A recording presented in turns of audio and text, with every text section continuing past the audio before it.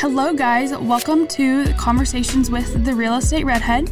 Today I'm going to share another personal story about myself and my husband and our journey of homeownership. It's my goal with this podcast and just in my career to help everyone realize the dream of homeownership is not an unattainable one. It's very much doable. Sometimes it takes a little bit of work. It takes patience and time, depending on your situation, but it's completely and totally doable. To kind of dive right in, my husband and I, we started our homeownership journey whenever he was working at Time Warner Cable, making like $15 an hour, and I was working part-time and I was going to school full-time. And it was something that I always knew I wanted to do, so I did some research. I found different loan opportunities for us that would require no down payment or very limited closing costs because we were saving for a wedding, and I knew that we weren't going, we just didn't have a whole lot of money, in our account. I don't even know how much money he had in his savings. I know all my money was for school. I don't even know, maybe $1,000, and that was right after he bought my ring. So yeah, I mean, it's completely and totally doable to kind of share, our personal story. Our first house, I think our purchase price was like $115.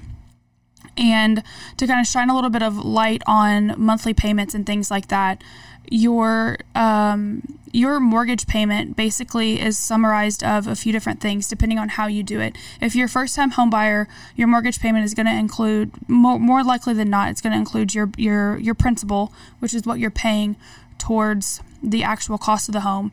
And then you have your annual taxes and your annual insurance costs. And typically what lenders will do is they will do something called escrow, and they will combine it all into one payment for you. Your homeowner's insurance will be due at a certain time, typically around the same time that you bought your house, because it's an annual policy and it starts when you buy your house. And so typically every year it renews at the same time. Same with your taxes. Your taxes are due at a certain time of year, and so what your lender will do is they will get the bill for that, and then they will pay it based upon what is in your escrow fund account. And so that's typically what a mortgage payment is summarized of, is those three components. And I think our monthly mortgage when we very first started was like $1,100. And then after a few months, we got an updated statement, and it went down to like $850. And that is crazy. I mean, you couldn't even pay that for an apartment. And so sometimes, depending upon what your situation is like, I know a lot of people, I hear more than I hear anything. A lot of people say, I could never afford a house. You don't understand how bad the market is in my area. It's so unaffordable. I don't have any savings, or my credit is terrible. But the reality is, unless you go and you talk to a lender, the lender is literally who can tell you what you can buy and what you can afford, how quickly it can happen, how quickly it can.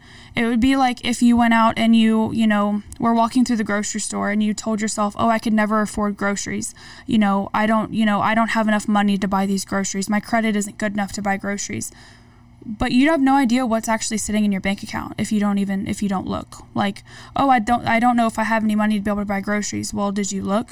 Well, did you ask? It's no different than whenever you buy a home. Did you talk to a lender? Just because you talk to a lender, they do that every single day. It's no obligation. You go and you speak with them and you say, hey, these are my goals. How can you help me get there?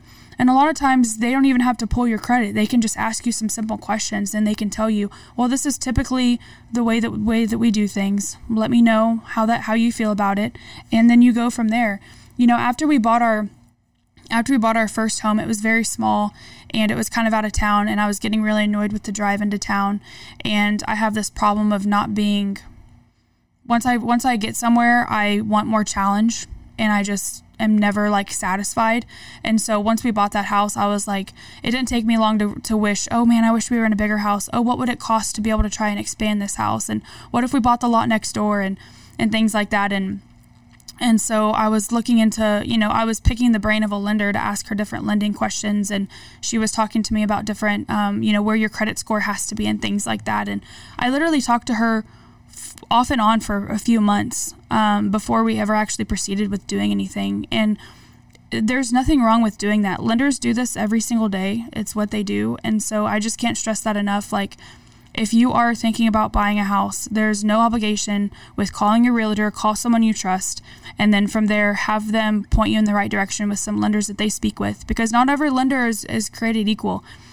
Just because you Google someone and they have good Google reviews doesn't mean that you're going to work well with them. And so a lender, if you reach out to a realtor, they can tell you, hey, these are my, top 3 or 4 people that I've done business with in the past, and they have different, personalities that, work for some people and everything like that. So reach out to them and, find out what works for you and, what you, pick their brain and see how responsive they are. If they never call you back, if they don't even want to give you the time of day, then you know that you don't want to work with them. It's simple as that. But to kind of circle back, I kind of got a little bit off topic there. When we bought our house, I think our purchase price was $115 or $110, I don't remember.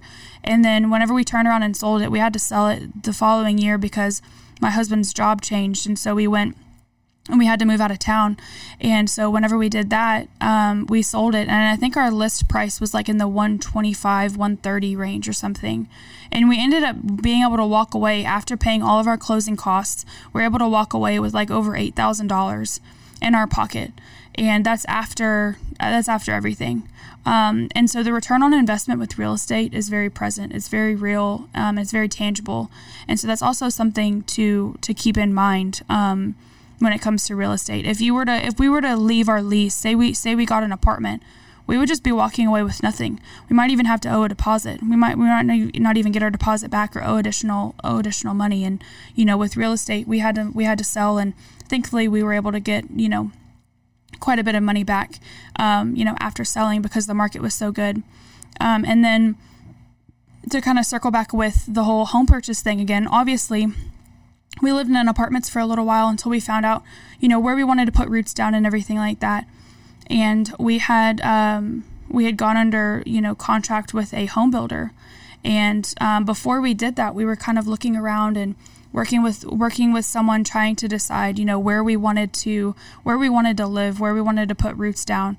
And I was speaking with a lender, and he and I were going through the process of trying to rebuild our credit and just improve it. My credit score has never been as good as my husband's, and I don't know why. He and I live in the same household, everything we have is the same, but for whatever reason mine isn't as good as his.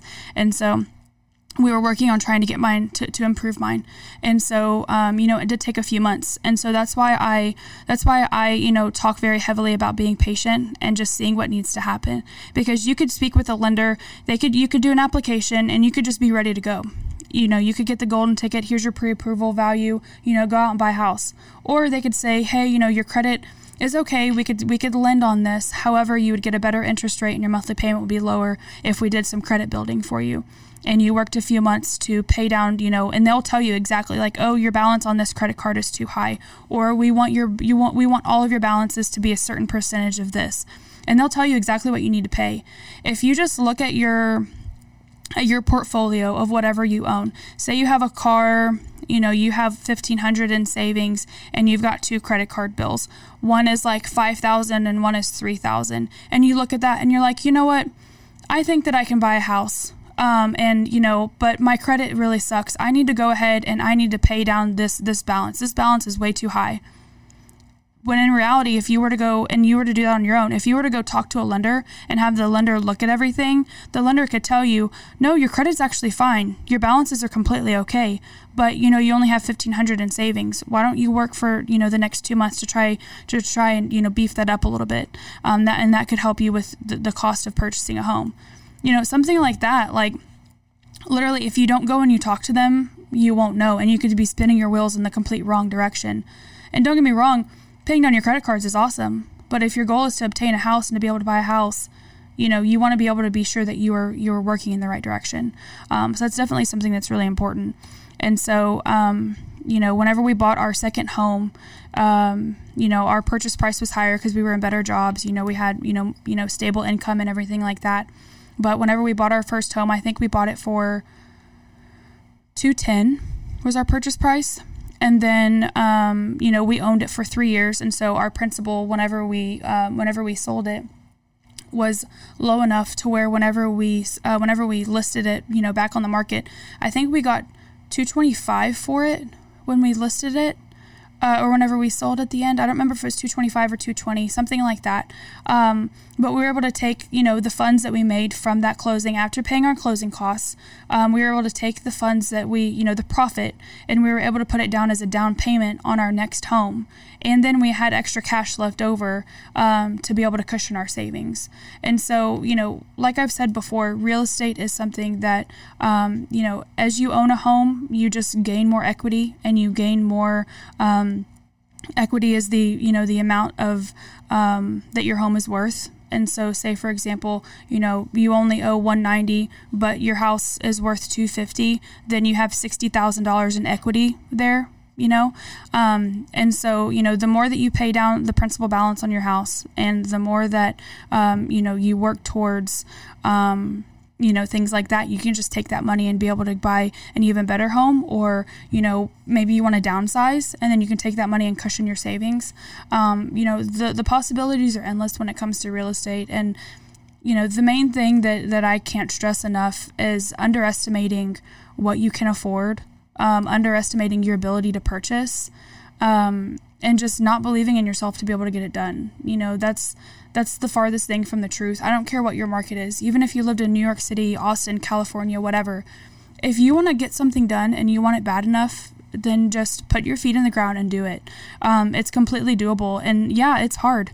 It can be hard in some situations, depending on what your job history is, depending on what your credit history is like.